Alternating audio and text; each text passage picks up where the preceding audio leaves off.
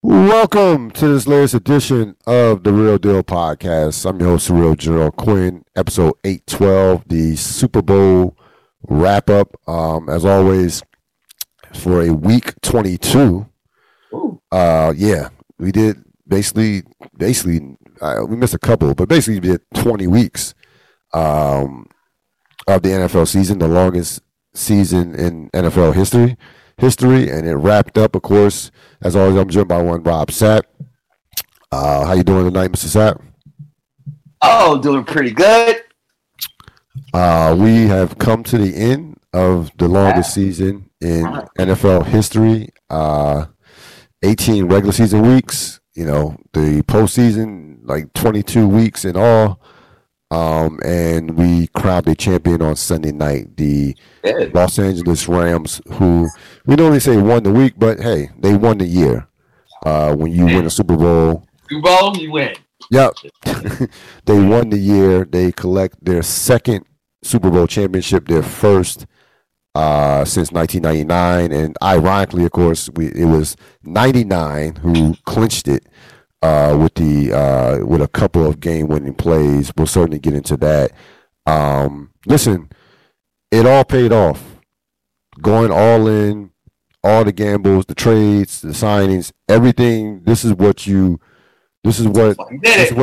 is. This is what you sign up for. You go all in, and sometimes it pays off. It paid off in 2011 for the Dallas Mavericks. It paid off in 2006 with the Miami Heat. It paid off in 93 and in 97 with the Florida Marlins. Now, those are four situations out of, countless others that have failed. But sometimes it pays off. And it paid off with the Rams. I respected, regardless of how this was going to end, and I said this during the season, I always respected the Ram approach. We're going to go for it. We're trying to win a championship. We fuck these draft picks, whatever. This is what it is, and I always respected that approach. And it paid off in a major way. They needed every single one of those signings in order to get this done. It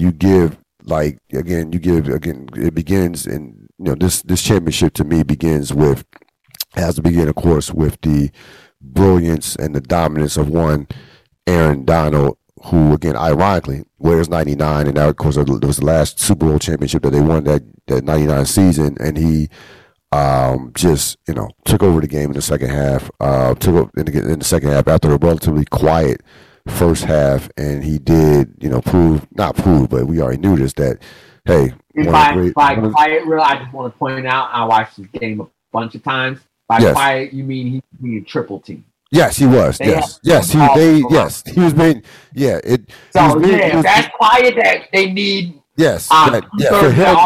Right. That's the stand. Yeah, for him, it was quiet. Not for me and Bortles.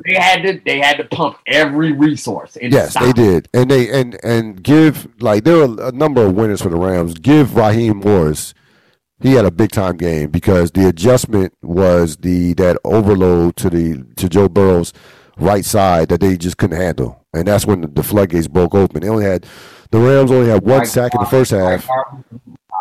They had 1 sack in the first half and had had 6 in the second half. And again, the Rams defensive line is kind of like a great offensive line over the course, especially these last two games.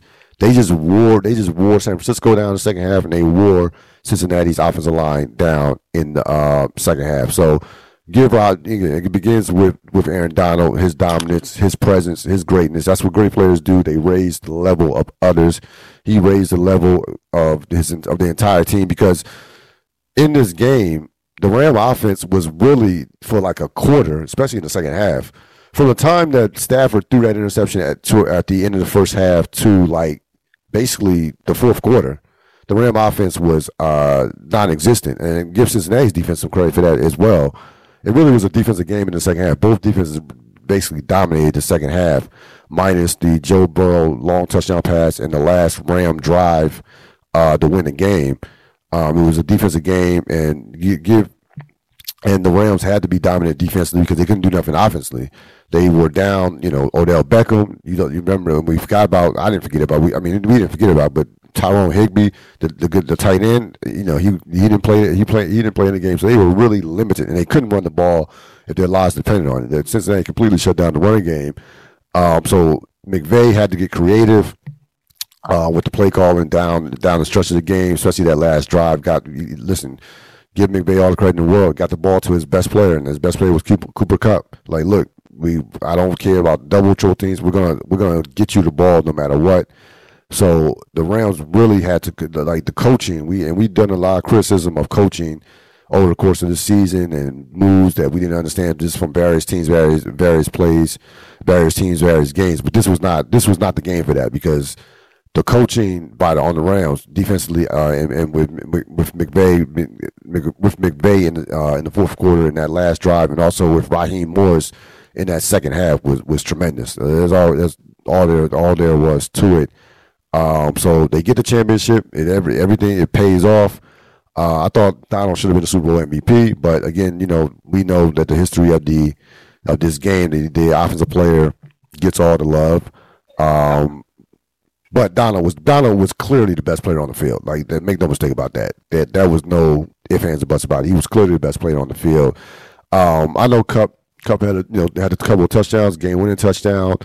Last time I seen, but in my mind, I was like, "There's no way Aaron Donald is not the MVP of this game." And I felt, I hadn't felt this way about a defensive player somewhat getting robbed since. And I hate to bring up a bad memory for you, but I thought James Washington should have been the MVP of the Super Bowl against your team the second time in that game. I really did. They gave it to Emmitt Smith. I thought James Washington. Huh? The 30-13 one? Yeah, the 30-13 one. I thought James Washington was the best player on the field in that game, but it's Emmitt Smith. And James Washington was not a big name like Aaron Donald was, not even close, of course, but. That's the last time I thought about a defense player that should have got in, that should have won it, that didn't win it. But regardless, he gets his championship. Just again, icing on the cake for one of the greatest defensive players, one of the greatest players that this game has ever seen. I know you have a lot of thoughts. What was your overall thoughts on this contest? Very strange game. Really didn't have a flow to it per se. Go ahead. Yeah, you texted me that. That's what I was going to say. And so I was thinking about that. And it was like, so I combined two things. So I was thinking about that. And then you said I have a lot to say on the game. I do, but I don't. Because I think the lot to say and it being a strange game go hand in hand. And this is what I mean by that.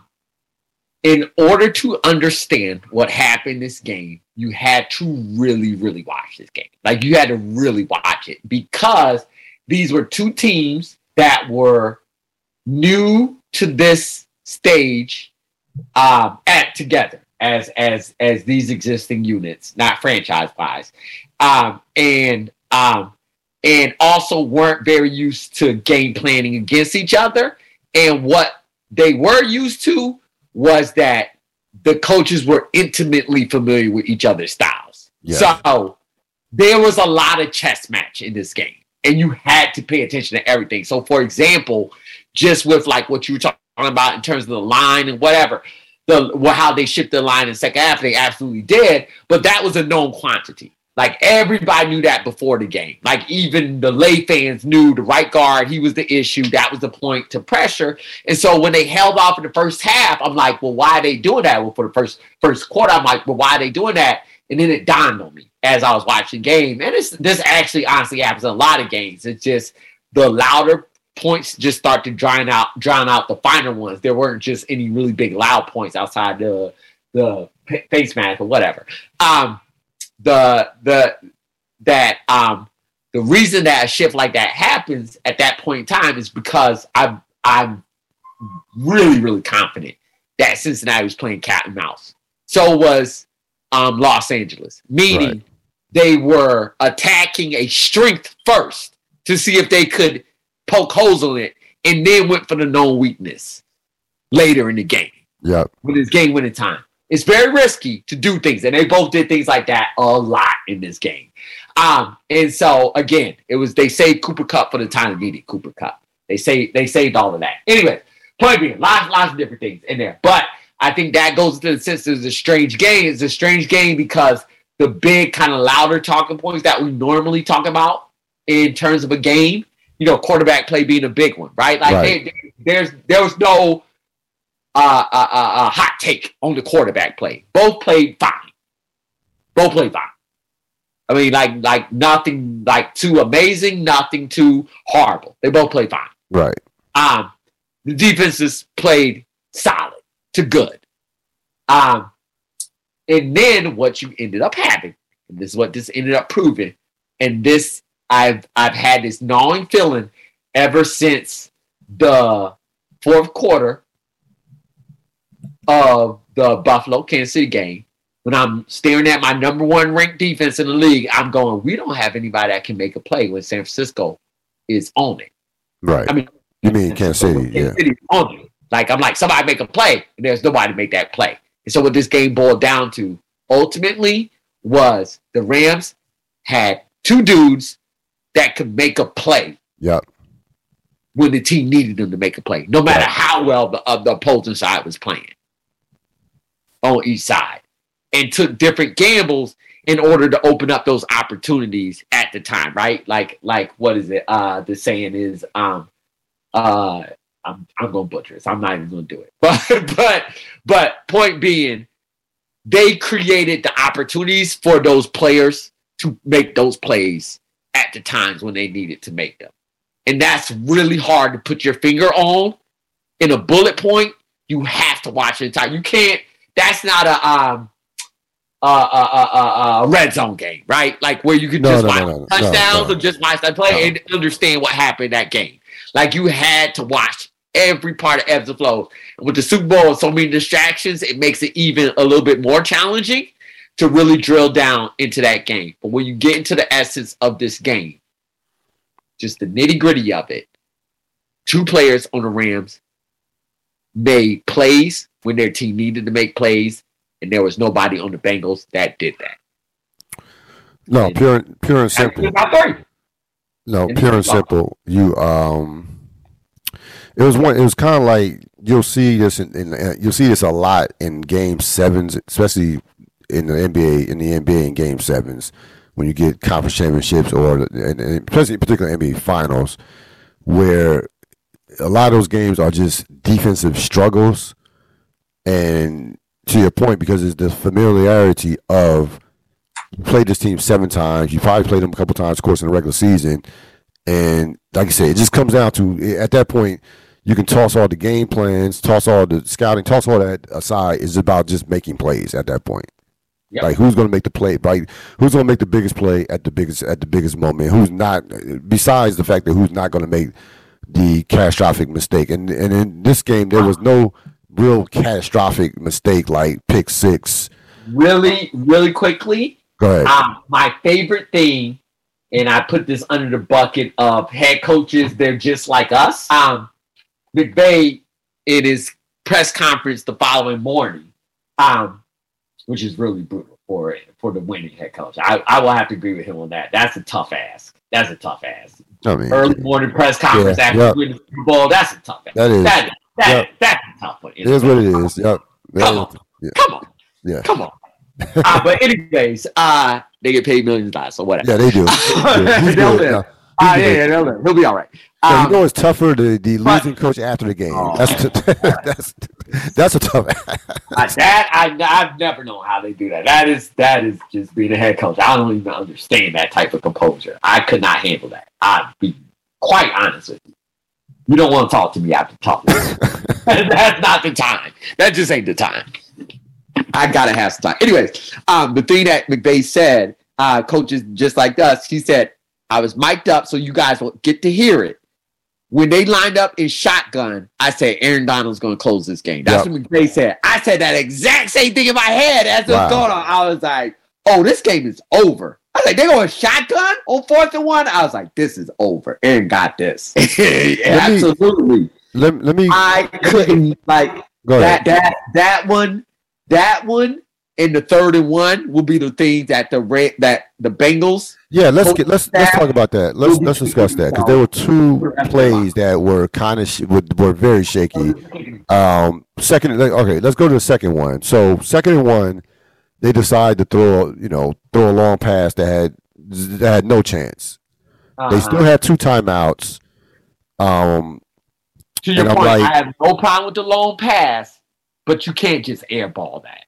Yeah, no, that's my point. That pass had no chance to make a play. That's what I'm saying. Like I have no problem. Of course, I have no problem with a long pass on 2nd and 1. No, to do a play do something like so. I'm fine with the call, but you can't airmail it. You just can't. Right. You can't airmail that. Yeah, that's the issue. The 3rd and 1 run was like, ooh, I was like, and I'm not. I was like, that was a first guess. I was like, I don't know about that one. You know what the big deal about that entire series was, right? And then every call on that, who was it in the game? You talking about Chase? Nope. Who? They running the ball, so who wasn't in the game? Who would you think you would want in the game? Oh, Mixon. There you go. Mixon, yeah. Mixon, that's right. Yeah.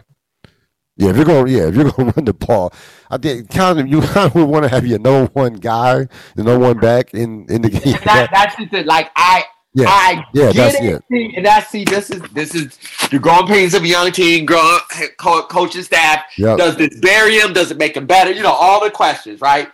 But it's just like, I like in your normal regular season mind, you have plays for specific guys in a rhythm. That's a play that's designated for whatever his last name is. I'm not Perine.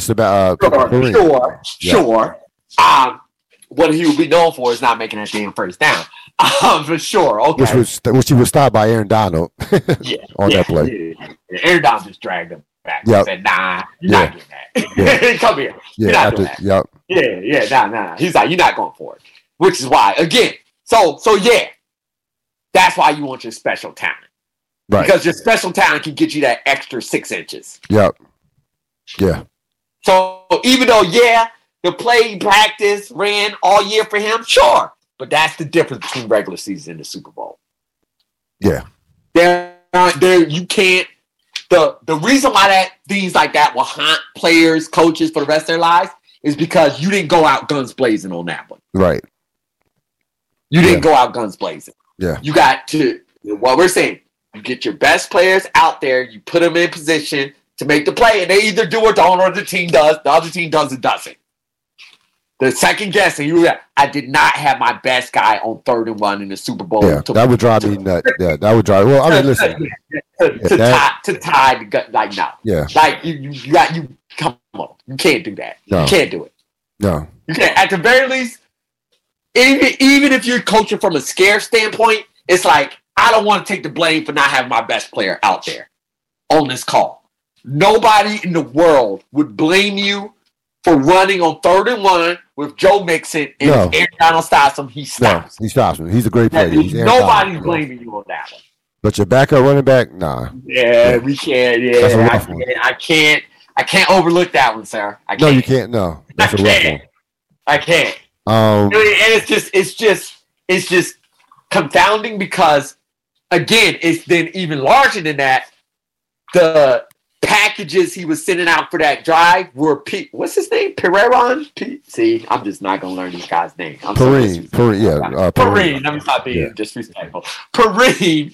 The packages out there were for Perine, so that was his series. So they were going like he still had this prescripted idea. Yeah, this is not like to your point. Like this was a regular season game. Can't get like that. This was regular season. Get that locked in. You can't. Not now.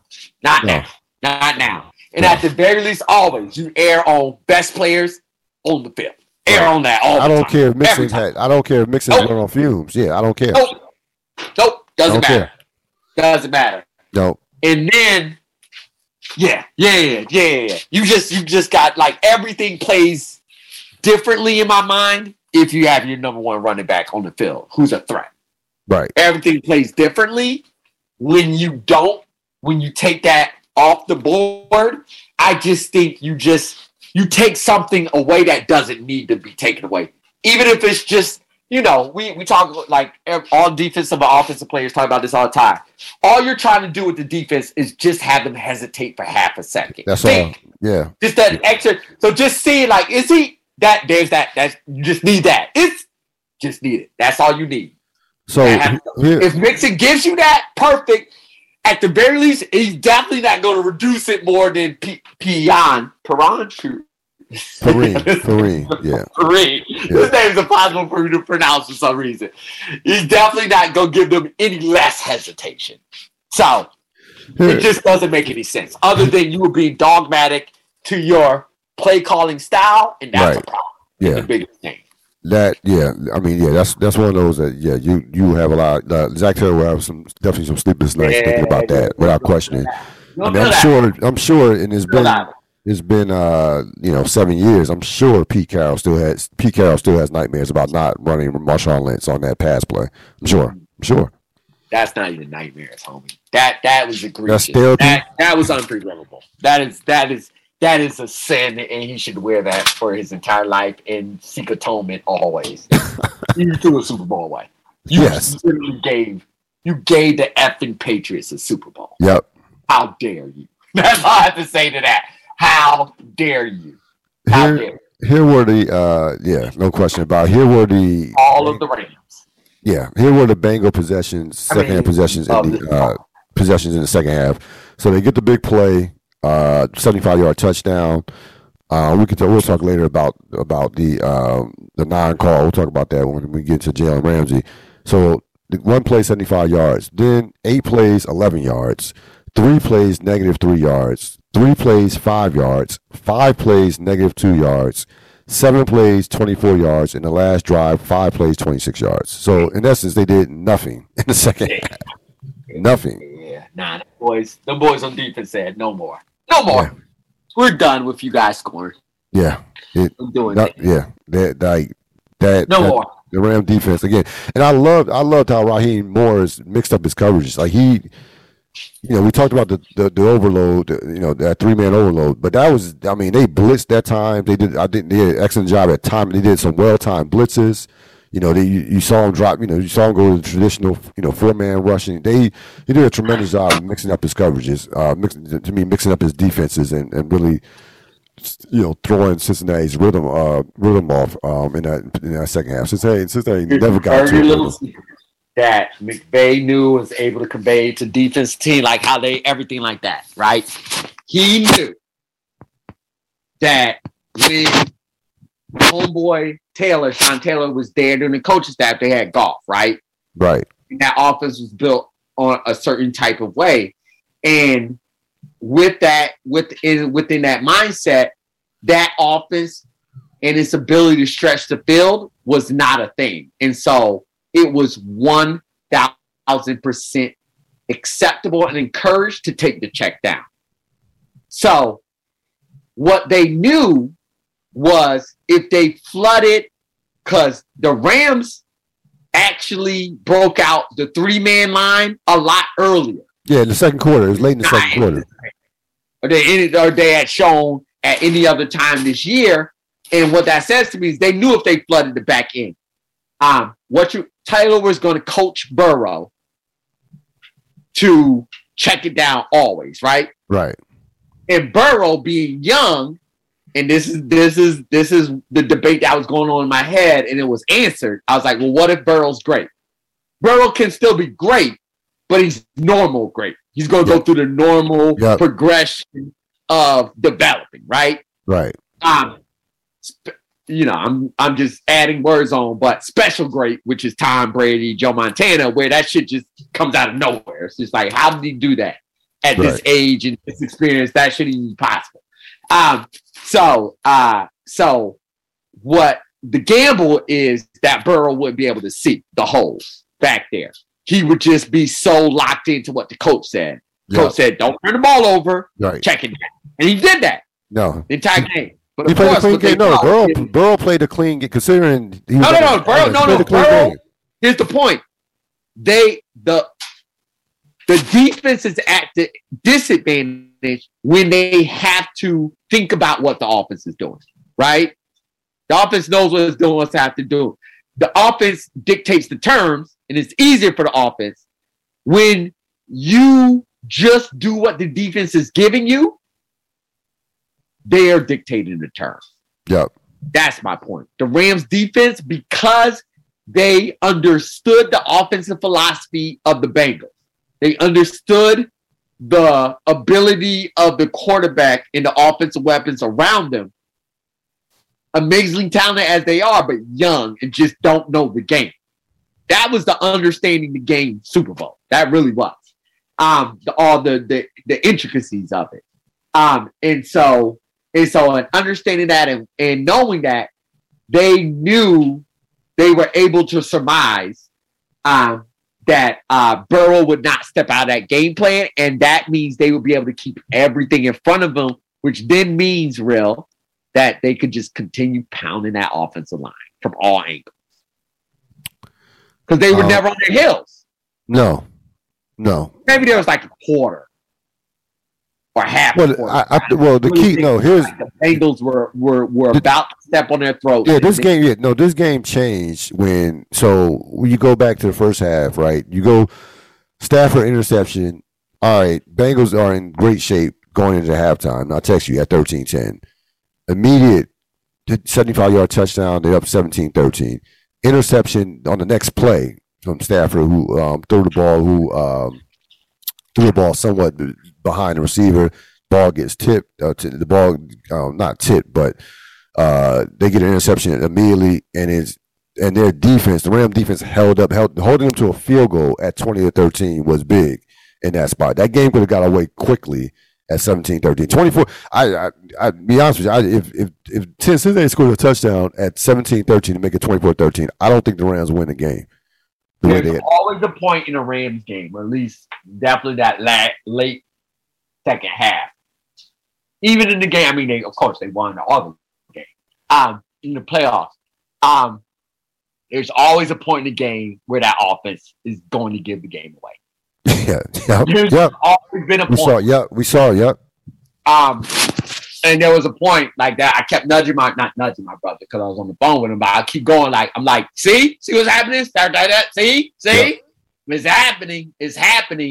And that defense has just had to withstand that. And not only withstand that, but especially in a game like this, they just straight up imposed their will. Yep. It didn't matter what the offense was doing. But Aaron Donald was on that sign just being like, yo, please, when they were down 4, just make a play. Yeah. We're stopping them. I just need y'all to make a play. Any play. Those reactions to him were classic. Oh, man. They were. I mean, you were watching the Super Bowl through his eye, through his lens. I said to my brother when they were down on the goal line, when the Rams were, I was like, "Yo, they should just give Aaron down the ball. Just tell him run that. You want it? Here, go get it." Speaking of the Ram offense, Matthew Stafford is a Super Bowl champion. Now, if you're somebody who has been pounding on Stafford for years upon years, okay, that's fine. He, only 2 playoff appearances with Detroit. We know how roller coaster he could be, peaks and valleys, inconsistent he could be. He could be spectacular at times. He could be horrible at times. But the bottom line is, they were in this game 3 years ago, and they scored 3 points. He was the difference between them winning the Super Bowl now versus when they didn't win the Super Bowl. They had a great, matter of fact, their defense played spectacular in that New England game. Goff was Goff. So you took his team down, 15 plays, 79 yards. That is what a championship quarterback does. We know what Goff. We know what not Goff. We know what Stafford is. We don't rank him all the time, but he did his job. Period. His job. Yeah, at this point, it just doesn't matter. It doesn't matter what we think. He got a Super Bowl. Yeah, it literally doesn't matter. And like I said, he was the difference between them winning this year versus them losing against New England, because Goff was horrible in that game. There isn't even a debate. There's not even a debate. There's nobody that can even engage in that debate. Real or not, this question was kind of answered today at the Ram Parade. Aaron Donald is not going to retire. Like, I know that was, I know when he did the pregame, not his interview in the pregame, when Michelle Tafoya comes out and says, this could be his last game, and when they did all the pregame stuff, talking to him over the course of the week and what have you, if they were to win it, and that kind of, that kind of lit the internet up a little bit, but. I never believed it. I know players are retiring earlier than ever now, with the money and, concussions, things of that nature. And we've seen over the last decade a number of players retired in their, early 30s. But that never was real to me. But, it was a story. What are your thoughts? Yeah, I mean, it's proved not real. Here's what's here. It was ridiculous from the start, but here's the thing. He's an all-world, all-universe player. Right. Those guys don't retire early. No. Like that. Like there are others, absolutely. Those guys don't retire. So that just no. And by the way, he's been playing all this time in this relatively healthy, all the different things like that. And you don't think he wants to bask in the glory of being champion? Come on now. The Rams might not be great, but they're going to be competitive next year. Right. Oh, why would he walk away? Why? That's right. Insane. Yeah. All the money's going to make. What? Yeah. What? Yeah. Like, people, I got to understand. Yes, all the physics, everything, but they've signed up for this, and they've signed up for this since they've been children, right? Yep. So it's not only the dreams, just the financial and the opportunities. You're not going to get that anywhere else. And so when you can do it at a high level, especially when you had nothing to play, literally nothing to play for, literally nothing. He had done everything. Well, they don't retire. Especially now, especially when you haven't had any major injuries. Yeah, of note. So no mortals don't retire, and even that you got killed. Dying on his way out the door. They just don't. They're not built that way. That's why they're immortal.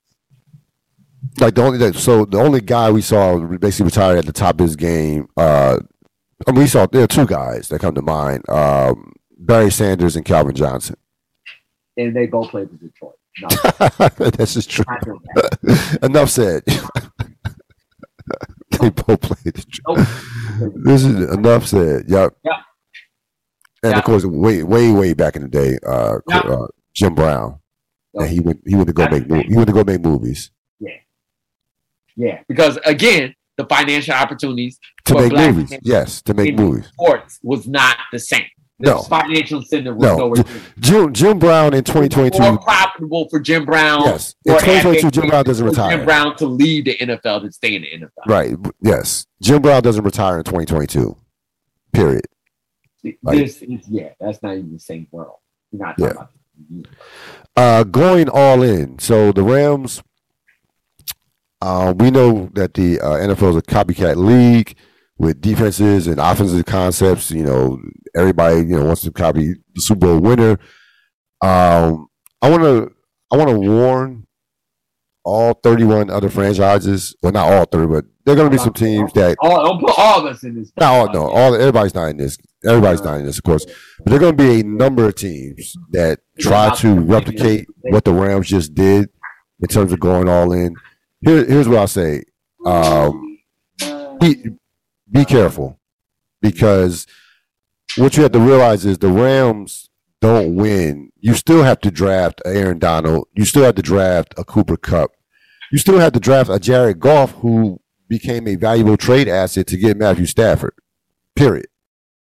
And you have to hit on if you trade all these picks, you have to hit on the second, third, fourth, fifth, and sixth round picks.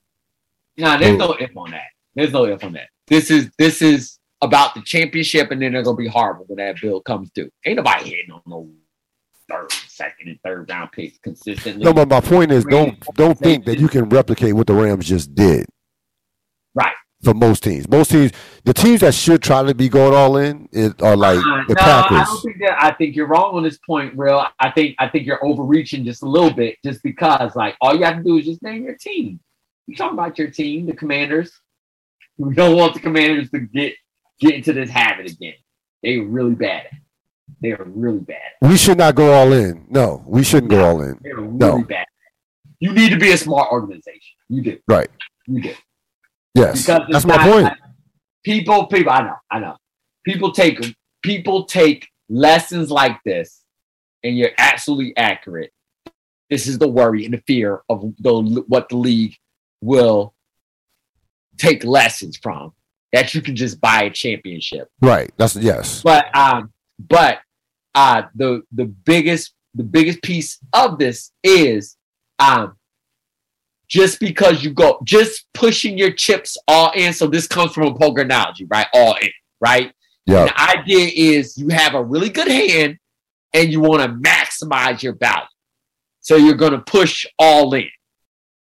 And that maximizing your value comes with a gamble, because you don't know what if the player has a better hand than you, but you have a pretty good hand. So you're willing to risk it all. Right. That's the part that teams miss. That's what you're warning about. You can't go all in if you have 7 deuce off suit. No chance of getting a full house, 4 of a kind. Like, you can't do that. A lot of these teams have really crappy starting cards. Right. When you have really crappy starting cards, you cannot go all in. You fold. That's what you do. You can't go on. You cannot go all in if you don't have a quarterback. The teams that go all in have good hands to start with. Right. Good players, good organizational, good coaches, good, all of that. Those teams can go all in. But here's the thing too. Les Snead and that organization, it's not like they're just throwing darts. They know what the fuck they're doing. Period.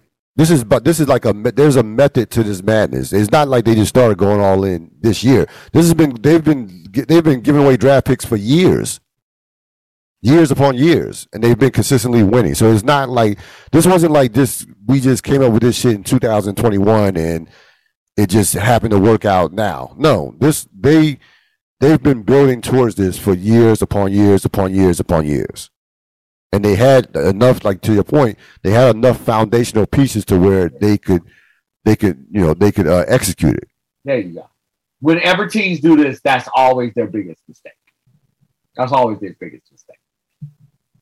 The biggest part of this move by the Rams, and honestly, I'm on the fence. Like me right now, my age, my experience level, even still, I'm not sure I want my franchise to certainly take its future for one Super Bowl championship.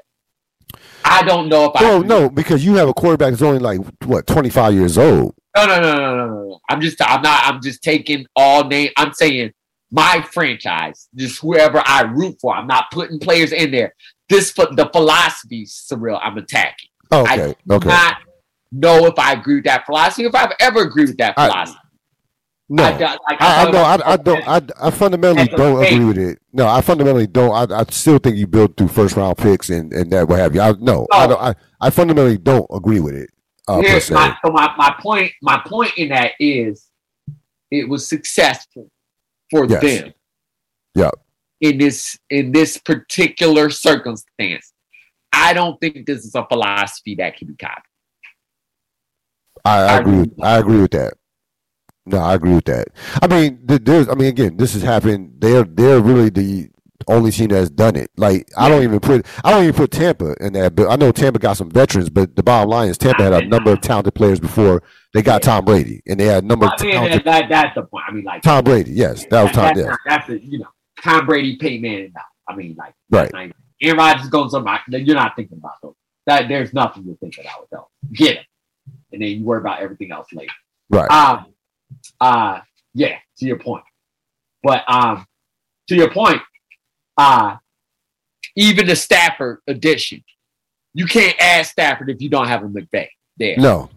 And you can't even add Stafford if McVay's in those first couple of years head coaching with Goff, right? Like McVay needed to go through some evolution in order for him to be the coach that could shift and adjust and stop Stafford from his own worst instincts sometimes. And honestly, stop himself from his own worst instincts with Stafford sometimes.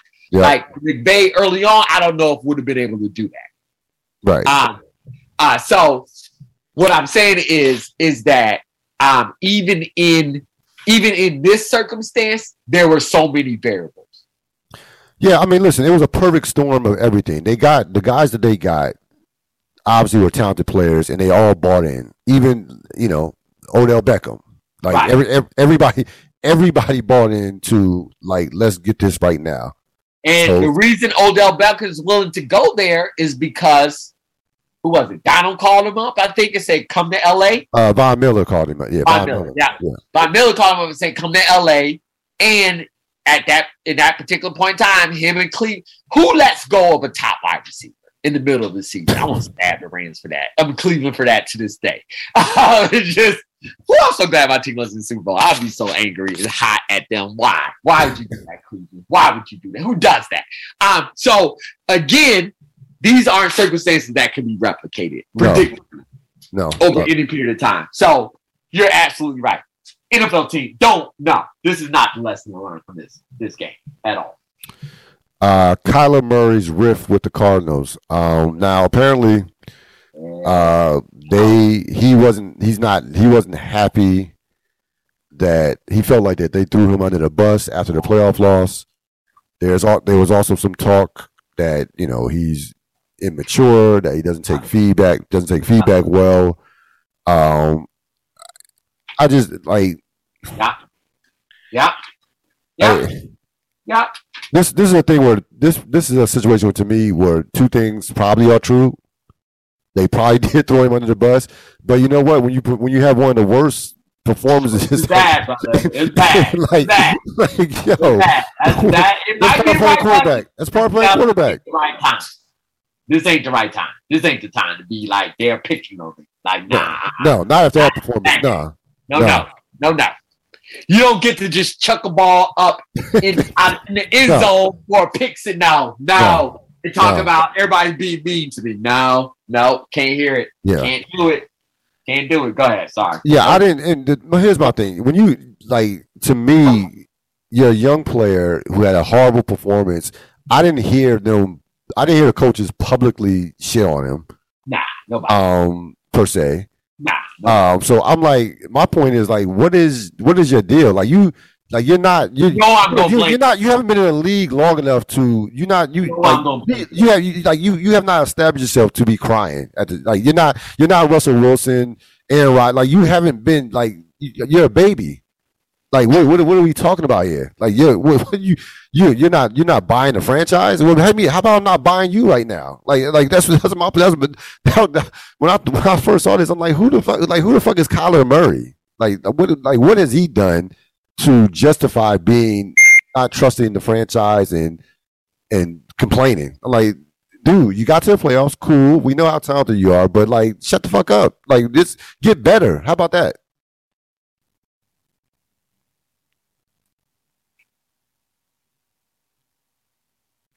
Hello? Oh, okay. Turn it over to me? Yeah, no, yeah. I was done. Go ahead.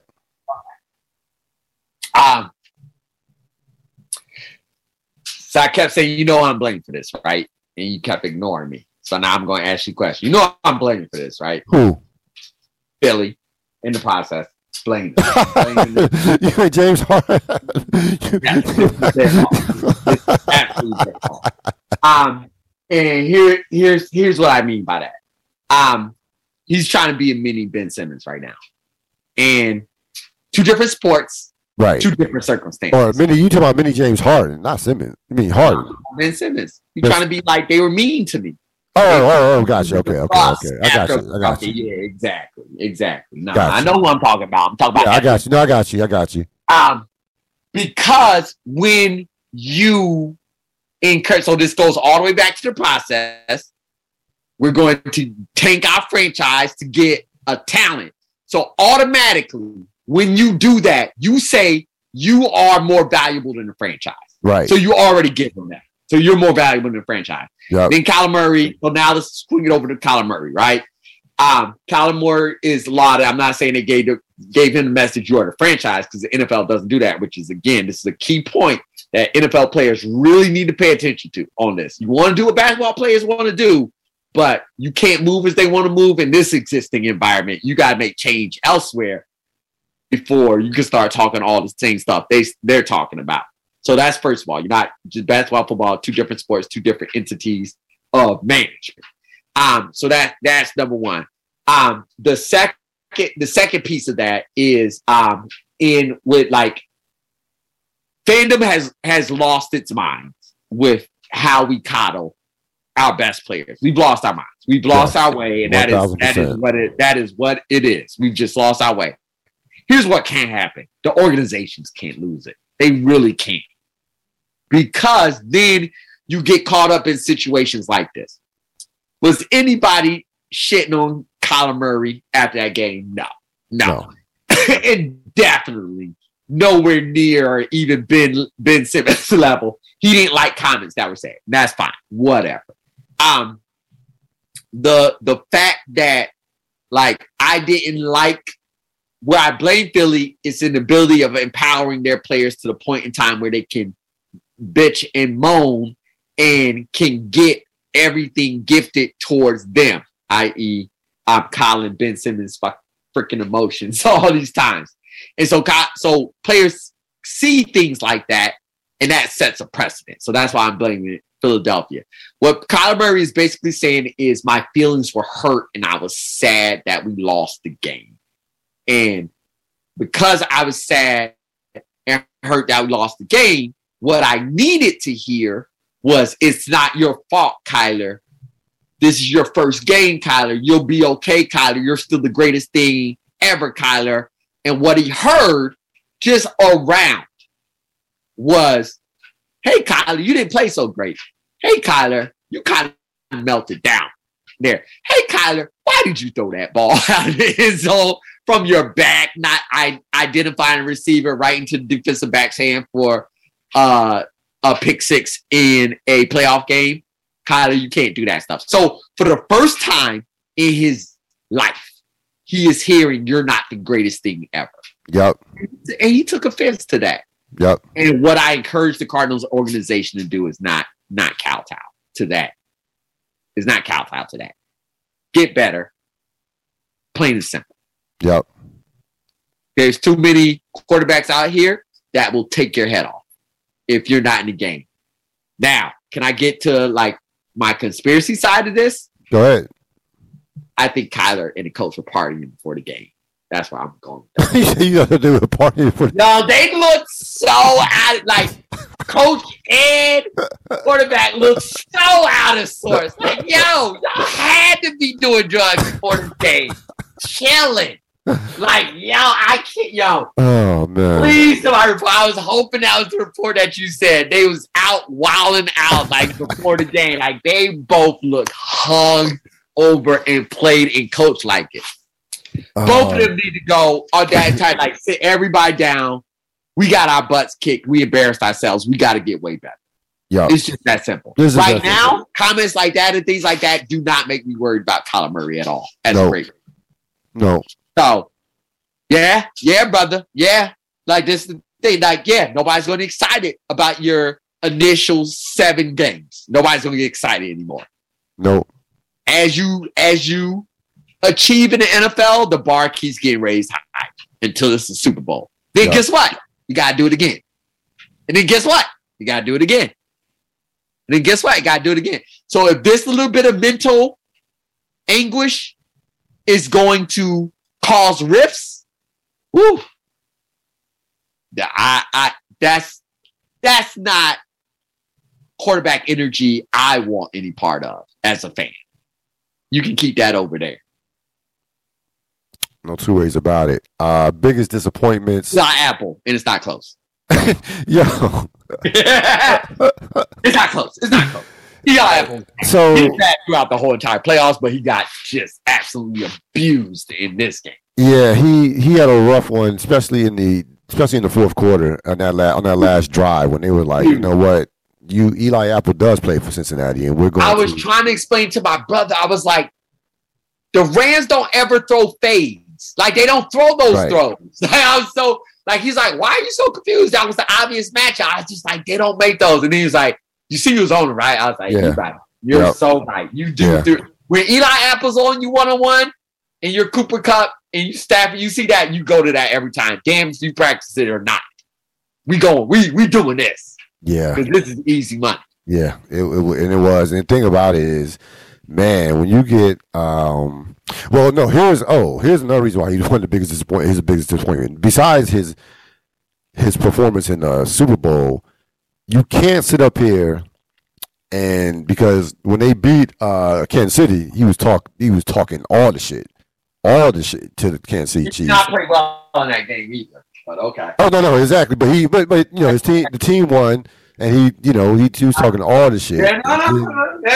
Daddy I'm out. But these guys don't learn. You wait till you actually win the championship to go all in and talk shit. These guys just don't learn. Like you had with your team. You had Kansas City talking mad shit after they beat y'all, and then they lose a home game to Cincinnati. Like these guys just don't learn. They are so in the moment, so ready to get on Twitter and what have you, and Instagram and go back and forth.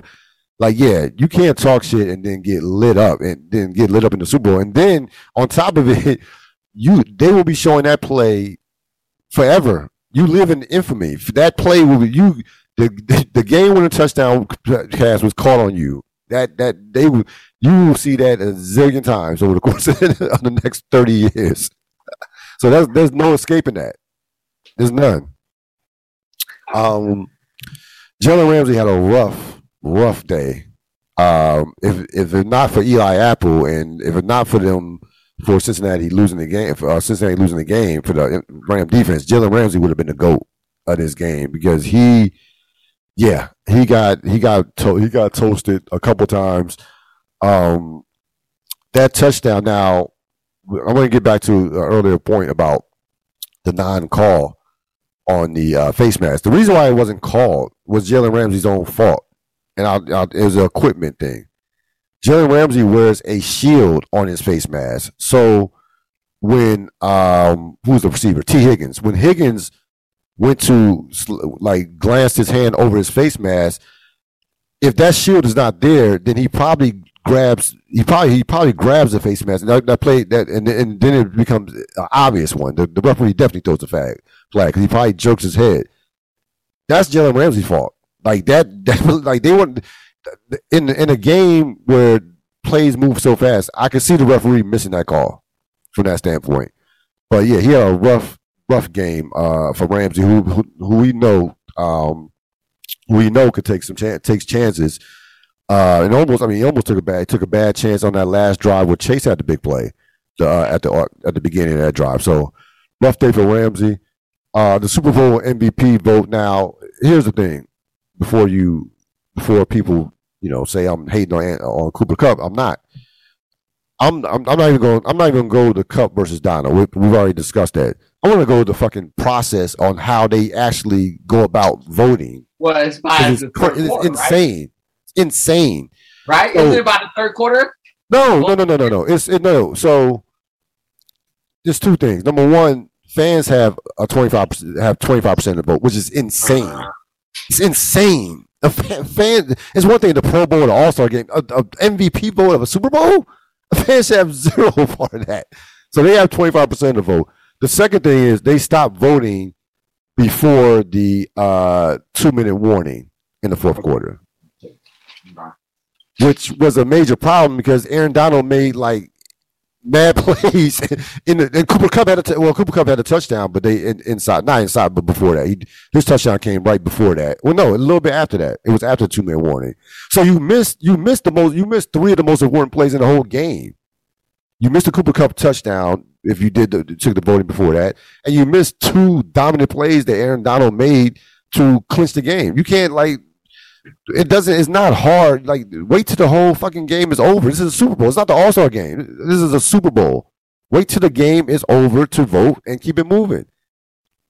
So that whole format and process needs to be just thrown away. And like you can't. The fan thing. When I found about that, I was like, what are we doing here? Your points are valid, and both of those things need to be fixed. But there's also another underlying. What was it? To attention. I'm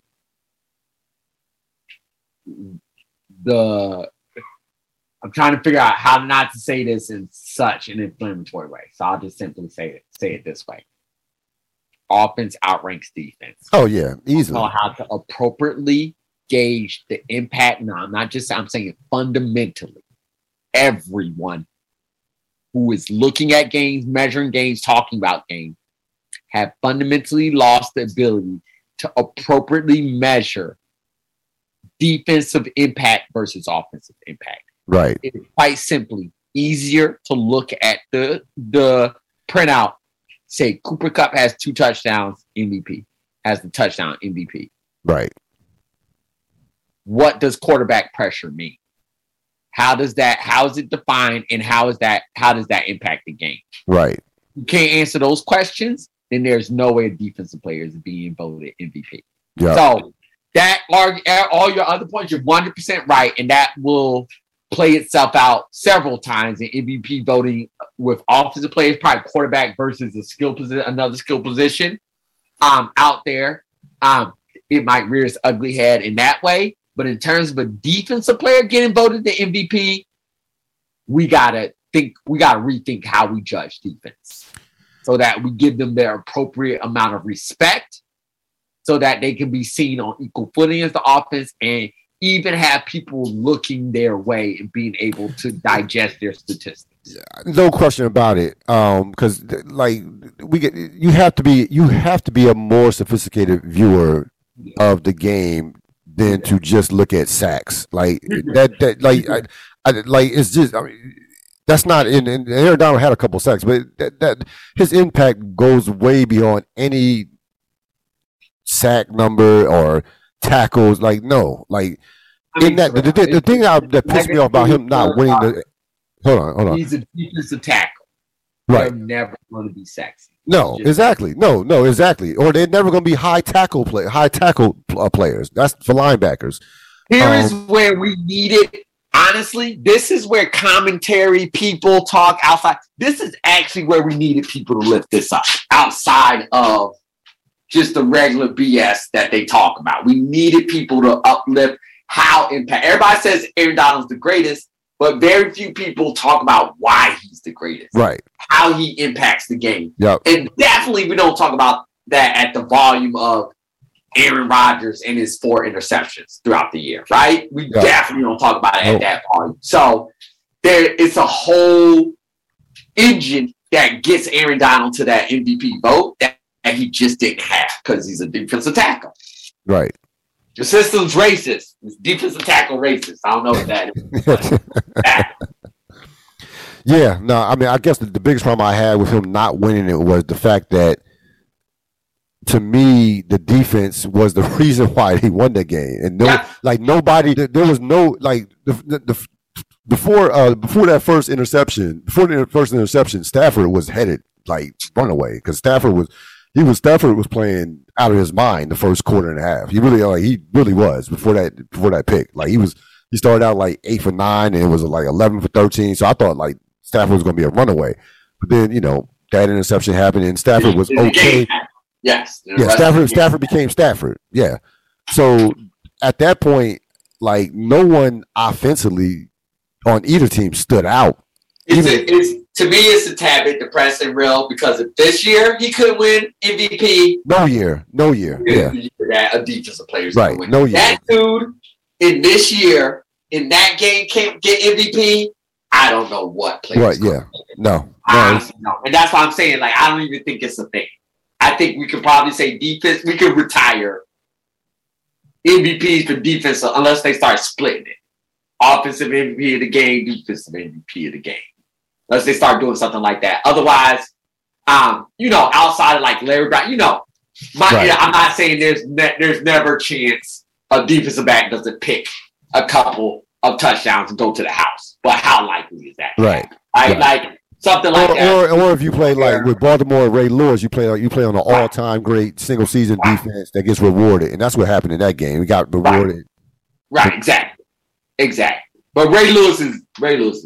And Ray Lewis was a beast. Yeah, he was a beast in that game. Yeah, no, he was a beast in that game. Not only that, but his personality radiated out too. Aaron Donald's not that type of. He's not a character. No, alone. He just destroys offenses. That's what he does. He right. Destroys them. Which should be enough, but that's where we need other people because it's much easier to talk about. Honestly, even a linebacker than an interior defensive lineman. Right. Everybody's not a sexy. It's not a sexy defensive position like linebacker or cornerback, like from that standpoint. You know what? The defensive tackle needs a Lawrence Taylor. I think Lawrence Taylor opened the door. No, that's not true. Linebackers were always in glamour position in the NFL. You talking about Warren Sapp? You talking about Warren Sapp? I would say yes. That's a good one. That's a good one. Now I was thinking Lawrence Taylor opened it up for MVPs for the linebackers, but the linebackers always been in glamour position, so that's why I'm saying scratch that point. Warren Sapp was a really good one. That's a good one. That's a good point. I don't know if I have a point anymore, to be honest with you. I left one person off that could have been the biggest disappointment. Not on a nominee. A nominee. I had some of you might not know his name, but I'm sure when this happened, a lot of people knew his name. Vernon Hargreaves. You know who that is? No, have no clue. So that exactly. So when Stafford threw the interception at in late in the second quarter, they got a penalty for excess celebration. The reason was homeboy. That was your cousin. Yes. The dude that ran on the field. I called my brother. I was like, your homeboy off the field. Celebrate. Boy. I hope they cut him that second. And then made him take a bus home. How dare you? If you don't sit over by craft services and eat that cheese and watch the game, woo! I'm telling you, you could have easily you could have mistaken him for a fan that came out the stands. I'm like, yo, who is this dude? I don't know how to I would have been restrained. I would have lost my mind. I can't even handle the thought process. You non-playing mofo. This is the effing Super Bowl. What are you doing? And by the way, nobody in the history of has ever done this. No, ever. What is your problem? And by the way, that was a key penalty because that drove them back to the 10-yard line. You got a great field goal kicker. Maybe you can get inside. That was a key penalty in the game that was close. Remove him from my sight. Get him away before I go to jail. It's that simple. Get him away. I can't see him ever again. Ever again. He doesn't exist. Oh man, Vernon Hargreaves. It's a fight on sight, for real. It's a fight on sight. You're trying to cost me a Super Bowl. I'm gonna kill you. I'm going to kill you. You know everything we risked to get here. You lost your mind. Oh man. Oh, that guy. Get him out of here, or I'm going to jail. That was his day. Oh man. Yeah. Yeah, that was a bad one. That was a bad one. Yeah. It'll be interesting. I wonder what his career trajectory looks like after this. Probably. I wonder. Yeah. I don't think he would be how this young man will fare. Practice squad? Maybe practice squad somewhere. How about this? All of that was viable, but can I trust that you're going to keep your ass on the bench? Because you're a practice squad player. I do not care about you in any shape, form, or fashion. So the fact, I'm being dead honest, the fact that I have to think about that as a coach, no, you're not on my team. No. The fact that I have to think those thoughts, that a practice squad player might run off the bench. Nope. Next was the legend of the professors, right? Who, like, if your pages was, if they wouldn't even read your essay if it was so many pages long. They would fill the weight and just be like, F, throw it down. That was a legend that I heard. Like, yo, for real. A practice squad player did what? I have to worry that he's going to get a penalty. A practice squad player. I have to worry about he's going to get a penalty. Bye. Yeah. That is not something I am putting anywhere near my worry. No. Got enough worries as a head coach. That was so crazy. That's not talked about enough. You should have put that in loser of the week. Oh yeah, if that category, he would be number one. Off season storylines. Aaron Rodgers' next destination. The Packers apparently have said that they are going to come close to spending at the cap and try to go somewhat all in. So, so according to Aaron Rodgers, basically, and he said this, weeks ago, that this decision is not going to take as long. It's not going to be dragged out over the course of the offseason. So they're trying to figure out what happens with Davante Adams. Right. So you can't just take his sweet-ass time because Davante Adams is tied to what he's going to do, and other teams are going to be poking around and trying to get him. And then there's no reason, if you're Aaron Rodgers and you were on the fence, to come back to Green Bay, and then Davante Adams walks out the door. So you need to make your decision.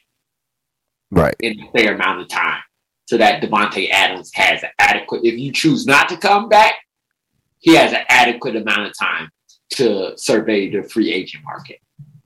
Right. Or they choose to – at least that's what a good teammate would do. We'll see. We'll see. Russell Wilson possibly being traded. I know they've already said at the beginning of the offseason or at the end of the season that the band is all coming. The band back. Wilson, Carroll, and Snyder. But bring them all back. But I do believe they do not know what they're doing. They don't. Yeah, I do believe it. So sure, bring them all back. None of us are scared at all. No. I think that we know that time has passed. But this is something that, listen, he's going to be, they're going to be a number of teams that are going to be making those calls. If you see again, if I were running Seattle, they need to put that in place right now so Russell Wilson doesn't walk out that door. Like, Russell, trust us. We're on the phone. We're getting Sean Payton. Yep. Yes. We're getting him. Yep. Don't worry, because what has been very clear is Pete Carroll is a defensive-minded coach. Right. And this transition to being fully quarterback dominant has been a struggle to figure out how to build around. Yep. This is one of those cases where I'm like, yeah, they need a new young offensive mind at that head coaching position, or an offensive genius, as in Sean Payton. I mean, that's not right. The question. But in lieu of that, then they need a new offensive young. That's what Russell Wilson's looking around, looking at all these offenses. It would be nice. That makes sense. And he's looking at what they're doing and going, I feel like we're behind the times here. Yeah. I feel like this is me. And I mean, we've said this for a number of years. This is no secret. This feels like a team relying on my unique offensive skill set in lieu of actually designing some things that confuse defenses. So I think that's what I think if management, the owner, let's keep it real. Like, literally, the picture at the Super Bowl was of Russ sitting next to Roger Goodell. Yes. Talking his ear off, right? Yep. Like, that's the level. So we're only talking about the owner. Like that, like let's stop playing games. There's only one level with Russell Wilson. The owner needs to assure him they're going to get a new voice in there that is going to benefit him as a quarterback. If not, he's gone. And they should trade him because they don't know what they're doing with him. No. So, if Pete Carroll there, he's got to go. Yeah, I mean that that time, they had a great run. What a great offseason it would be to have Russell Wilson and Aaron Rodgers. It would be, it would. That would be. Imagine like they both came over to the AFC. Oh my God. Oh my goodness, yeah, that would be wild. That would be wild. that would be wild. As if the AFC needs any more quarterbacks. No, we need the NFC needs the NFC needs stay over there. Rodgers to stay in. I just needed to say that before you said it, and I would have a heart attack. I just need to say, put it out there. Please, no, don't let that happen. No, please, no. My heart can't take that. I don't want that. I'm getting too old for this. Questions for Sap. Did Cooper Kupp just have the greatest season ever for a wide receiver? I thought about that one. I did. I think the answer is yes and no.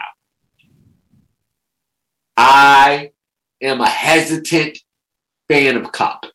I think he's an excellent route runner. I think he is I was thinking about it. He's a better developed Russ Walker. That's where I was kind of slotting him into. Right. There is Cooper Kupp will never, ever be confused for Randy Moss. Ever be confused for Calvin Johnson. No. Ever be confused with Jerry Rice. Come on now. No. So let's slow down this point. Break for a second. But in terms of like a singular season, statistically, it was an awesome season. Right. So he wins the Triple Crown. He wins the Triple Crown. He finishes third in the MVP voting, wins the Super Bowl MVP, and has one of the great postseason statistically of all time. It is an awesome season. Yep. It was absolutely. I said this all. It was absolutely Stafford and Kupp's year. It was absolutely their year. I think the drive in the third quarter was a microcosm of what I think about Kupp. I think that Kupp can get open at any moment. Yep. I do believe that. And I like him making tough catches. Kupp cannot take the consistent pounding of a dominant number one receiver. As you saw, by the end of that drive, he's about dead in that end zone. Statistically, and this is the thing, I just have to look up every other comparison. Remember, but the only guy winning is Jerry Rice. So you got to look at one of these Jerry Rice seasons, and he's the only guy that's in the conversation. Yeah, but you also have to look at the extra game. You have to look at per game averages. Yeah. You got to dive into numbers. That's a great hot topic to say. Right. But if you really want to talk about it, you got to have the actual stats to back it up over a period of time. And not over a period of time, but equate what was going on in that season to what's going on in this season and everything. Well, you got to that one is the 16 and one is the 17. It matters. It does. It does matter. It matters. Yes. So now let's look at that over a 16 period. Let's look at the average per game of receptions. Let's look at average per game of receiving yards. Let's look at the average per game, not average per game of touchdowns.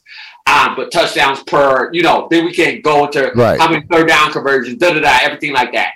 Out of the three big loud buckets, given the extra game, he's had the greatest statistical season of all time. But that's a lot of caveats. So that is a lot of caveats. That's why I think that's a deeper question that the eye test real says no to me. No. I've seen great wide receiver seasons. The eye test says no. No. Yes. No. I mean but I have to look at the numbers, statistical things. Right. He's had the most all right, the better statement would be he is for a single season he accomplished more than any other receiver. the most accomplished receiver for a single season. I like that. I agree with that. That would be the better one and the fairer one. Yeah. When you start throwing around the word grazers, there's a lot. Right. Yeah. There's just a lot that goes into that. Yeah. Team to watch in 2022. Yeesh. I mean, since I just saw them, the Bengals. Bengals? Yeah. Because the Bengals were early this year. They were very early. They were early. That they're just early. I'm like, who are these guys and why are they here? They're early. They'll be right on time next year. Now, does this L hurt them or does it help them? Right. Do they mature as a team? Do their superstars mature as individuals? Do they mature as play callers, head coaches? All the different things with expectations mounting. That's the thing.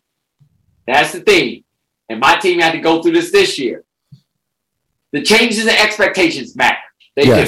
To Kyler Murray's point, why isn't everybody just kissing my butt anymore? Because the expectations have changed. They've changed. It's now we expect more of you. Yeah. We will expect more of the Bengals. Now, if you say a non-playoff team, it's San Diego, and it's not even close. Yeah. You mean LA Chargers? Yeah, Chargers. God, LA, you're right. Yeah. I'll never get used to that. No, yeah. The LA Chargers. Yes. The LA Chargers, sure. I can't handle that name. But yes, like that is the one that has my spider senses tingling on that team. My spider senses. Well, we know. Obviously, they have a great quarterback. I can see if they don't live up to expectations, then we know Sean Payton will be the next head coach. Yeah. Bottom line. Yeah, I'm not putting any of the big teams into this at all.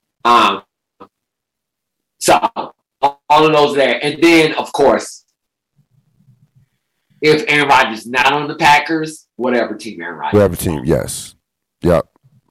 It literally doesn't matter what team, whatever team he's on. Will be the one to watch in 2022 because at that point, essentially, he will be all in.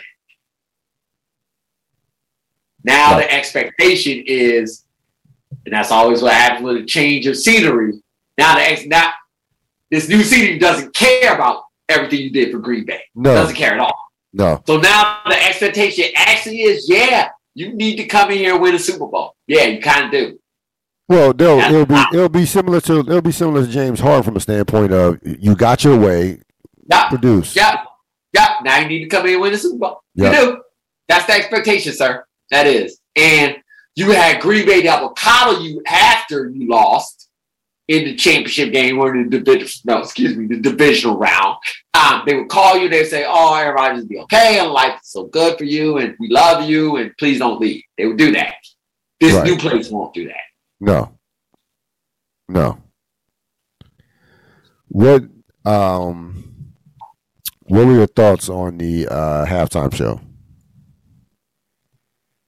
Not a good look for 90s hip hop, sir. I heard other fans that were good with what they saw. Right. From a nostalgic perspective. Yep. I would question those fans' love of hip hop. And I'll put that mildly. What I would say was it was the poppiest pop version of hip hop that could be produced. And it was for the Super Bowl, so what did I expect? Right. And so in the end of the day, it's exactly what I expected. But I'm sitting there, I'm just like, these are my elders, and this is exactly like watching my 60-year-old cousin do stupid stuff. We're too old for this. Just at a certain point in time, we just are. No 50, no club. No club. No in the club. Nope. Past them days. The days are gone. Yeah. My favorite part was actually when Dre sat down and started playing piano. I was like, That was hot. That actually was dope. That was dope. That's mature. That's the vibe I'm in right now. Going up with this music, that's the vibe I'm in.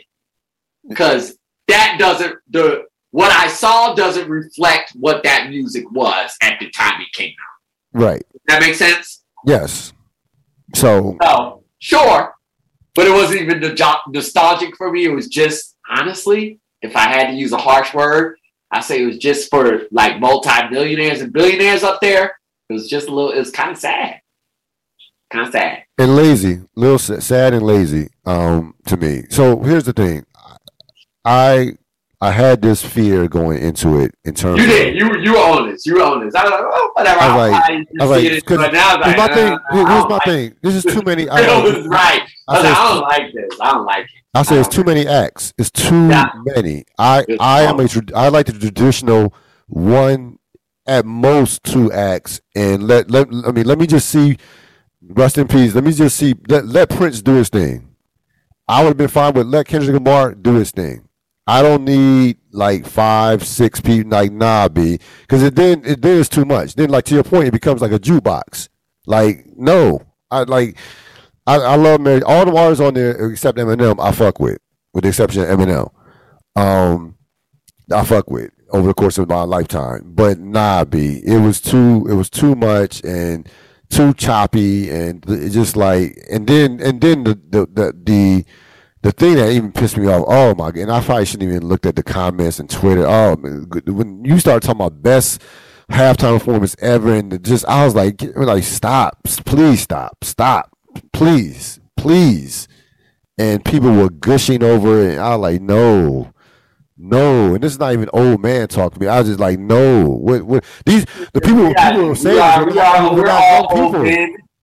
Like I get why people are saying that, because there's rarely a certain type of representation, right, at the halftime show. So I get it. I get why people are excited about that. Yes, I do get it. For me, that's not how I want to see.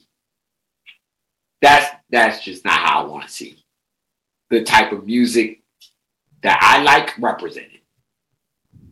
To be honest with you, though, real, I was thinking as I was sitting there, I was like, Mary's the play.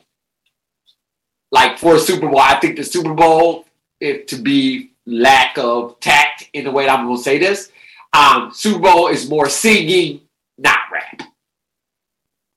I don't think hip hop is designed for a Super Bowl halftime show. To be honest, I agree with that. I actually agree. Yeah, I do. I actually agree with that. Yeah. You know, even hearing the word NWA, I'm like, it just doesn't go with this. No, it depends. Like so, So to your point about the hip hop rap, only somebody like Kendrick, because Kendrick is a he's beyond just being rap. Kendrick's the one. He's the one. Kendrick could do it. Absolutely. He's exceptional. Yes. Absolutely. Which is why he's exactly. He was the only one that was up there. Dre, I know the connection. I know all that, but Big Sean wouldn't have been up there, for example. If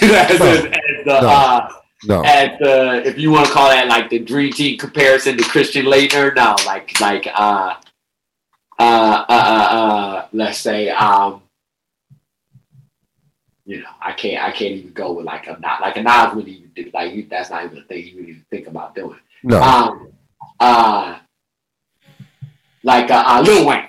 Let's say Lil Wayne's too Shaq for a halftime show. Can't do that. So, I think Kendrick is as close as you get to a performer who can perform to the level that is still not just sell his absolute soul right there on stage to water down the performance as much as possible, to make it as palatable as possible for people who don't normally consume that type of music. Ooh, that was very political of me. Yeah. I just, because there was also comments that it was too sexual for performance.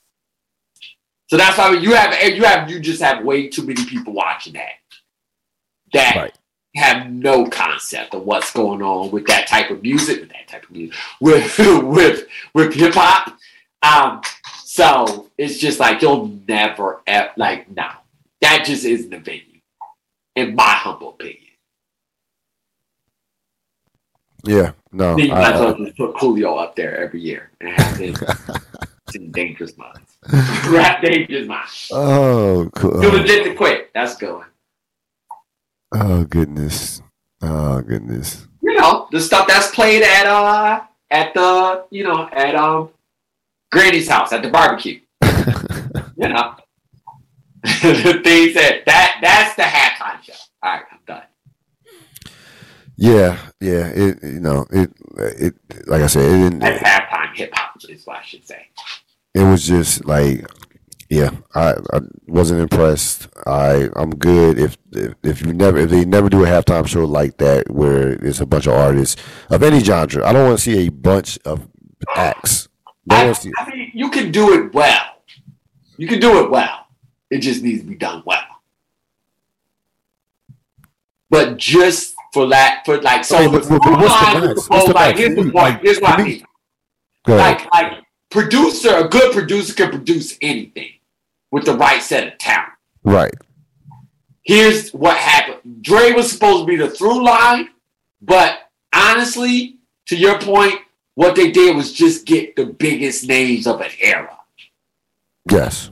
There was no cohesiveness to that. No. I looked at like Surreal. What was that set? What was the set? I have no idea. That shit looked like something out of. That's what I'm talking about. I don't know. There's no cohesive. What was I looking at? I don't know. I didn't even understand why I was looking. I'm like, what is this set? What are we doing? Yeah, I don't know what that set was. It can be done, but man, it's gonna be have to be at a much more higher quality than that. If you're going to even attempt it. But to your point, it probably shouldn't be attempted. No. That's the thing about, that's the thing. That's the thing. Just don't try it. Just don't do it. Just don't do it. Just don't do it. Well, I think it's two different concepts. I think what the NFL wants and what their partners want is kind of the Super Bowl halftime show to be the background music and to bring in the casual viewers, right? Like that's why they're at the party, right? They don't care about football. They're there for commercials and a halftime show. So keep that energy. That I'm fine with that energy, but what we're saying is when you bring in our style, then that doesn't match that type of energy. That's not just background. Dre and Snoop at their apex were not background music. I'm not just having that playing in the background while I'm chilling. No. So that's how I say. I think the energy that they want and the artists that they get have to match. And when it's a bad match, and you ID'd this very early on, there's not a lot of ways in which they can recover because the NFL isn't about putting on music shows. That's not what they do. But they coordinate every part of Super Bowl weekend. Every part of it. Every part of it. So the people who've never ever produced music in their life are giving notes to artists that have been doing this for 40 years. Right. 30 years.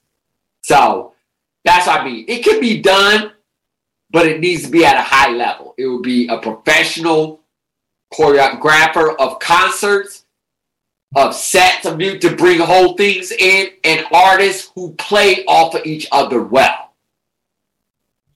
Now, getting back to one of your original points, the cohesion. It's about the cohesion. Like this is to you. Even in their prime, were all those artists ever on one track at one time? I don't know. There you go. No. That's your answer. No.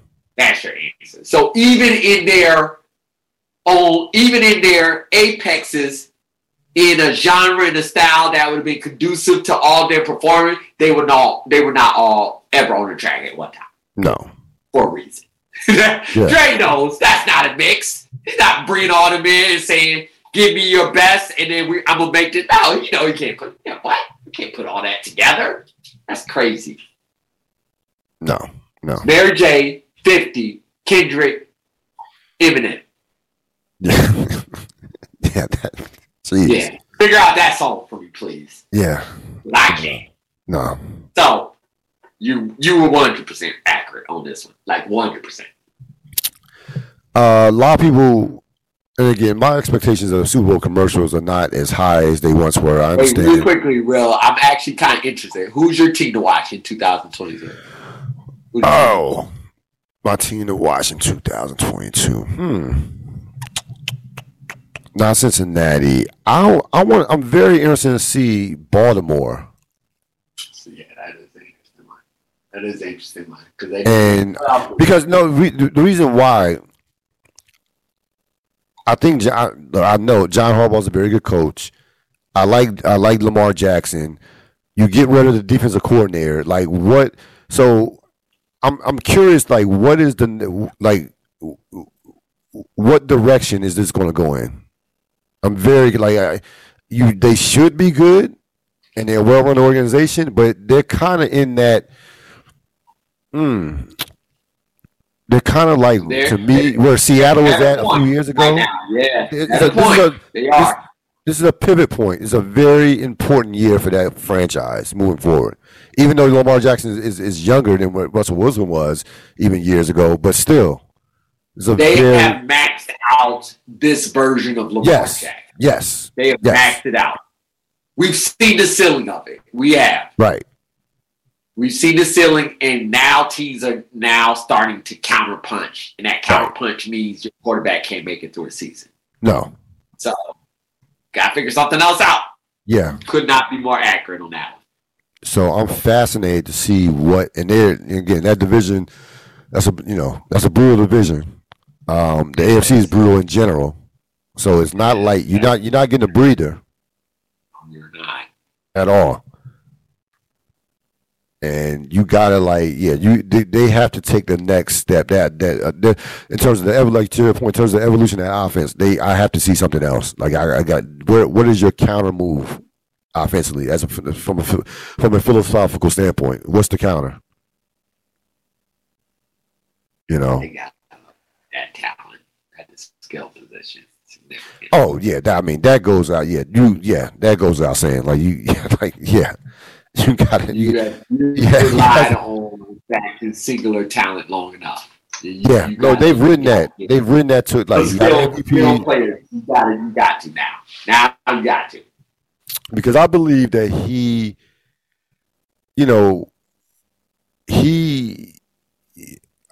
I think he can be just the ultimate weapon.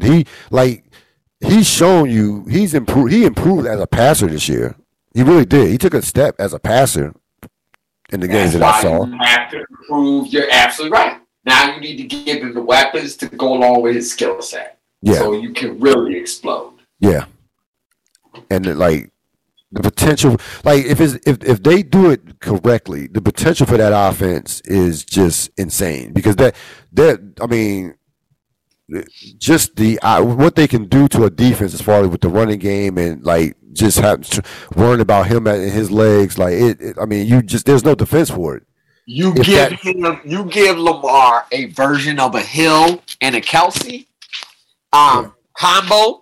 Right. Not saying exact talent skill level because that's crazy. But even Pro Bowl caliber. But yes, exactly.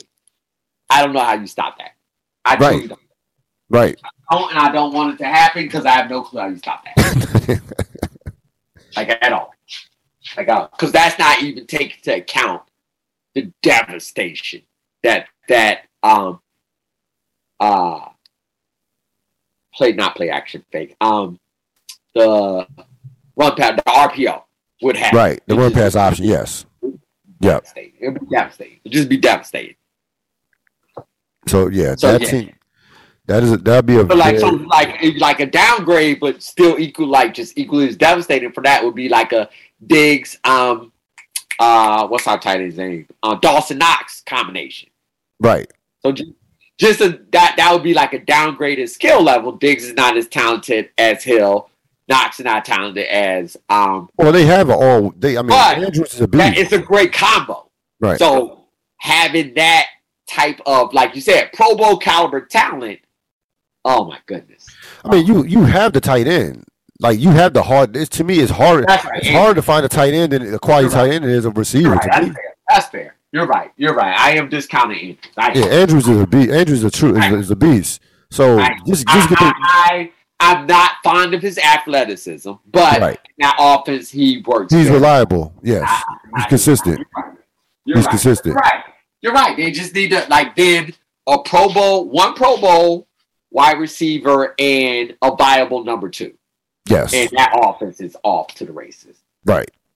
Honestly, a number 1 wide receiver takes that thing to the next. Oh yeah, no, they would. Yeah, I mean that again.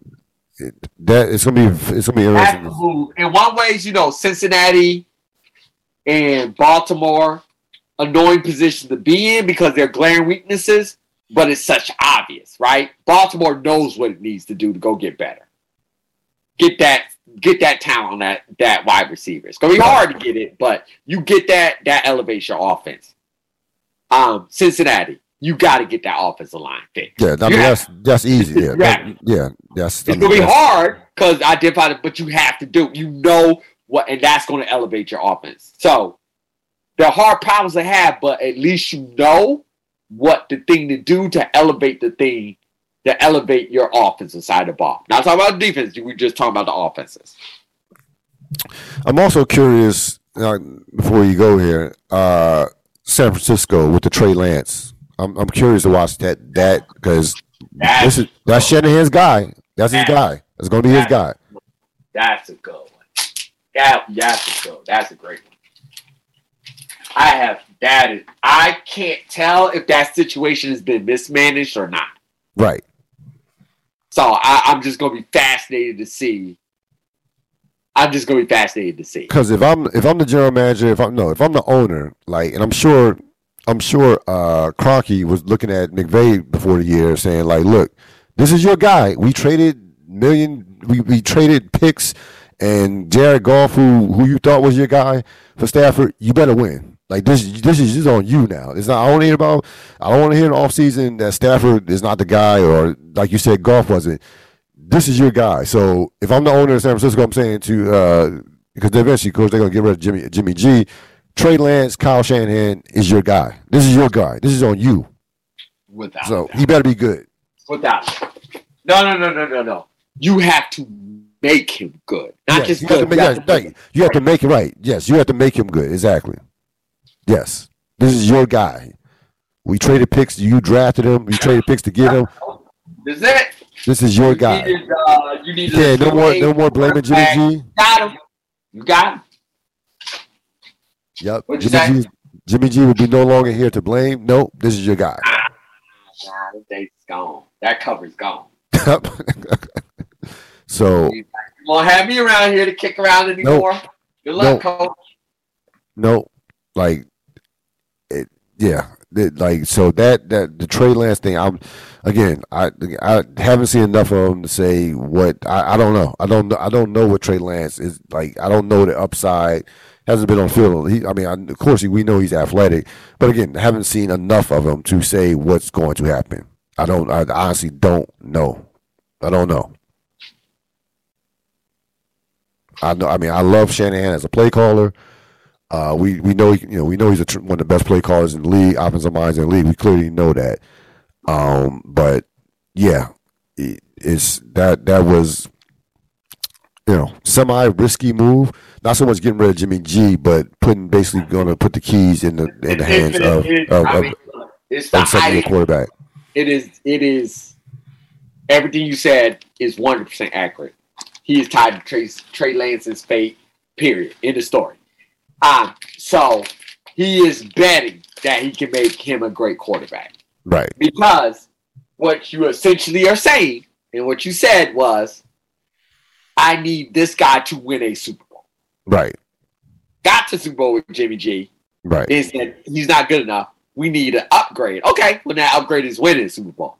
So I said, you got to make this guy pretty damn good. Yes. If not great, to get to that goal. So yeah, this is all on you, sir. He gave himself no cover. No, I don't know. I might have messed around with Jimmy G for a little bit longer. He was a great punching bag to have. He really was. I mean, listen. Have we ever seen a situation? Here's the thing: have we ever seen a situation where a quarterback did not benefit from sitting an extra year? Like, when has that situation? Like, when has sitting hurt a quarterback? I mean, like, I think honestly, we could go back through the wreckages of quarterbacks' careers and come up with a lot of different examples of when sitting was not the greatest thing for that quarterback. But I've never seen it ruin a quarterback. To your point, I mean, like I said, we would really have to go back in that. And, like, that's a hard statement for me to wrap my head around with. But what I will agree with you is that the thing that makes this one so interesting to me is how he sat Trey Lance. Jimmy G struggling. Trey Lance, you're going to come up? Yeah, we know. Jimmy G's back. You sit down. Everything like that. And now we're not going to see you, but we're going to tease that you could potentially play for half the season, right? Like, that's the part where I'm just like, I'm not sure that was managed correctly. Right. I don't know. I don't know. Like, you're saying to me, in one year you're saying, I'm the future, and the next year you're saying, but I'm not good enough. In one instance, you're saying this guy's a bum, but in the other instance, you're saying he's better than me. Well, he's a better coach. He's a better coach than this guy I'm gonna bring up, but it's not that far fetched from the Miami situation last year with Fitzpatrick and I don't disagree. I just don't I don't. That's why when you said it, I was like, this is a perfect one. I have no clue. I'm fascinated by this one. My instinct says that's not the best way to go about things, but, he's the head coach. So I'm just going to want to watch this play out. I am incredibly interested in Shanahan, who is not a generational offensive mind. At least he hasn't proven it yet. But what I will give him, what I've called him in the past, is he's a dominant play caller. Yes. Meaning, like, he will undress a defense. Yes. He will just undress a defense. Like, it's not just like, oh, that was a nice 3-yard slant. No. He's got your whole he's got the whole left side of the defensive backfield and linebackers looking one way, and he's throwing all the way over to the right. And that receiver's wide open because he put a move on the cornerback at the line of scrimmage. I mean, just dominant in the ways. Then, their run blocking is legendary. We don't have to do that with the Shanahan.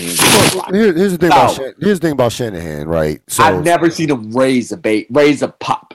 Right. Here's the thing about Shanahan. That is the fascinating key to this. Like, you have to raise. Like, this is somebody you got to raise. You got to raise the quarterback from start to finish. Here's the thing about Shanahan, and this is what separates McVay from him, even before the Super Bowl win.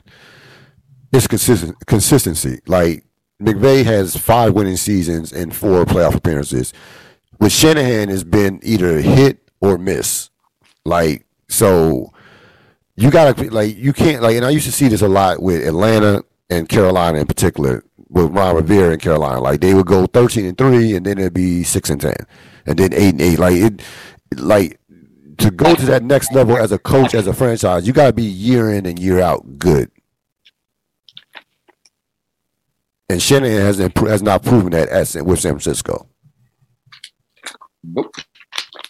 So this year again is similar to Baltimore. It's a big year for that franchise moving forward. Because they have a lot. Like, that team has talent. Like, they have a lot of their defense is set. All they gotta do is get a cornerback. Offensively, they're gonna get Mozart back, and their running game. They're offensively, they have the foundational pieces with the offensive line and the tight end and the running backs, and we love Deebo Samuel, who's a beast, and maybe they can add a weapon, add a secondary receiver, of course, but The foundational pieces are there for that team. That is a talented team. That is a win now team. Period. They don't need a lot. They were not that far away this year. Like they came very close to beating the Rams, to being in the Super Bowl this year. So that team needs that, like, I can't see a situation. I can't be satisfied.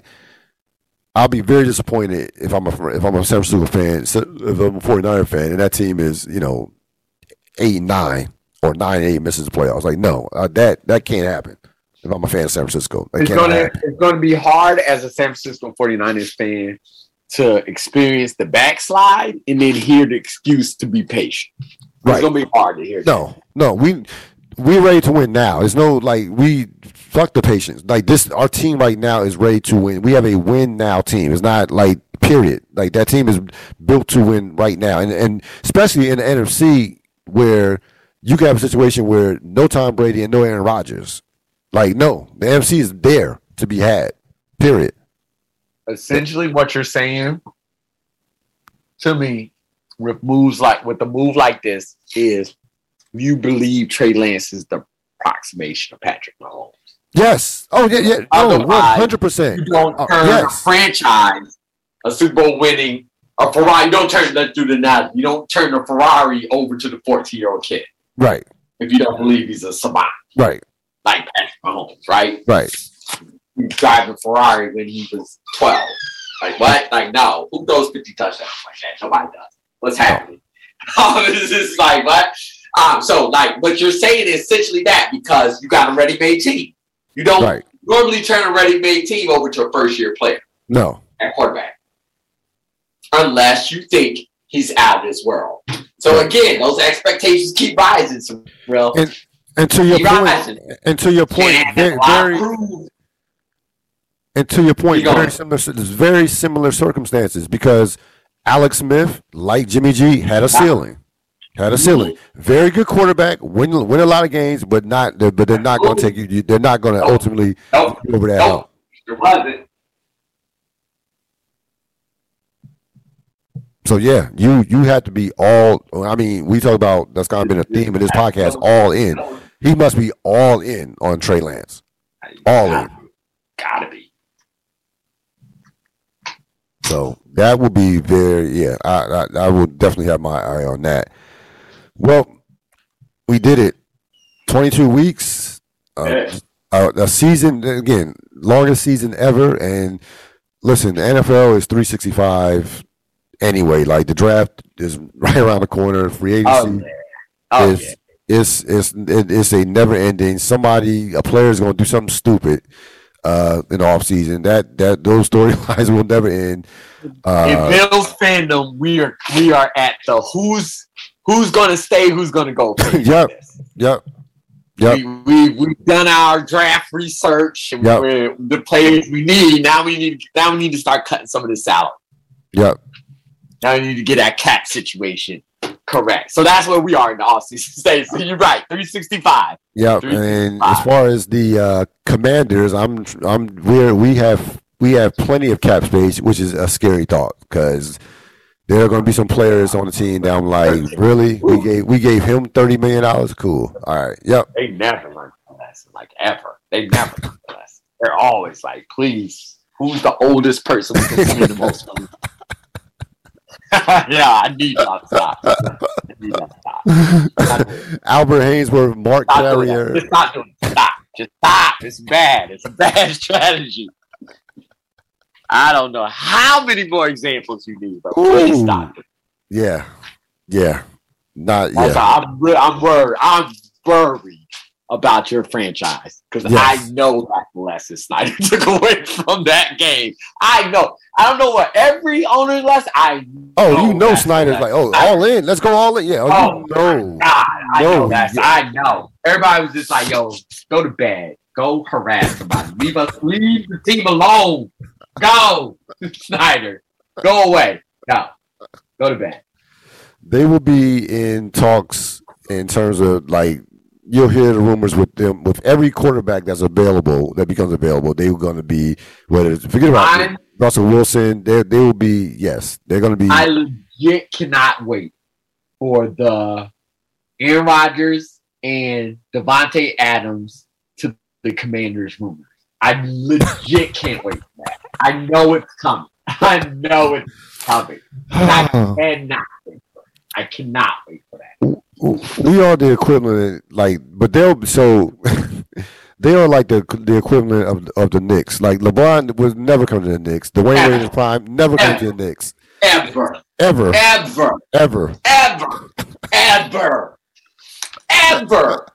you would look at the Knicks fan and just be like, yo, y'all so delusional. You're so delusional. So, at a certain point, it got sad and then your heart just hurt for them. So what we'll do is we will sign whoever the NFL version of Amari Stoudemire with a bad knee is. That's who we'll sign. There you go. That. Ooh, that was deep. Yeah, that'll be who we sign. Ow, that hurt. Ooh, I forgot about that. Yeah, I'm a Knicks fan. Ooh, that was bad. That was bad. Yeah. He was an MVP candidate for like 41 games. He was. Wow. Yeah. Story of the Knicks life. All the guys by playing good for a short amount of time.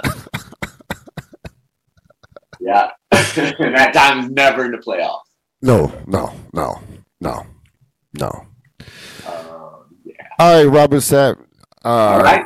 Thanks for joining me on the program. Had a lot of fun. Certainly look forward to the off season and next season as well. Appreciate you, sir. Have a great one. Can't wait to do it again. All right. That's going to wrap it up for this latest edition of the Real Deal Podcast. This episode will be up by the end of the night. I'll put this episode up by the end of the night. Remember, next Thursday, we are starting our weekly snowfall recaps. I cannot wait. I'm in the midst of watching season 4 now. Had about halfway through season 4 in terms of the rewatch. I cannot wait to the season 5. The season 5 of Snowfall is going to be insane. We're going to do Thursday evening shows, and I had the podcast up that very night. So the first one would be, of course, February 24th, Snowfall season 5. Be on the lookout for that. That's going to wrap it up for this latest edition of the Real Deal Podcast. As always, thanks to Robert Sapp. Have a great rest of your evening. So long.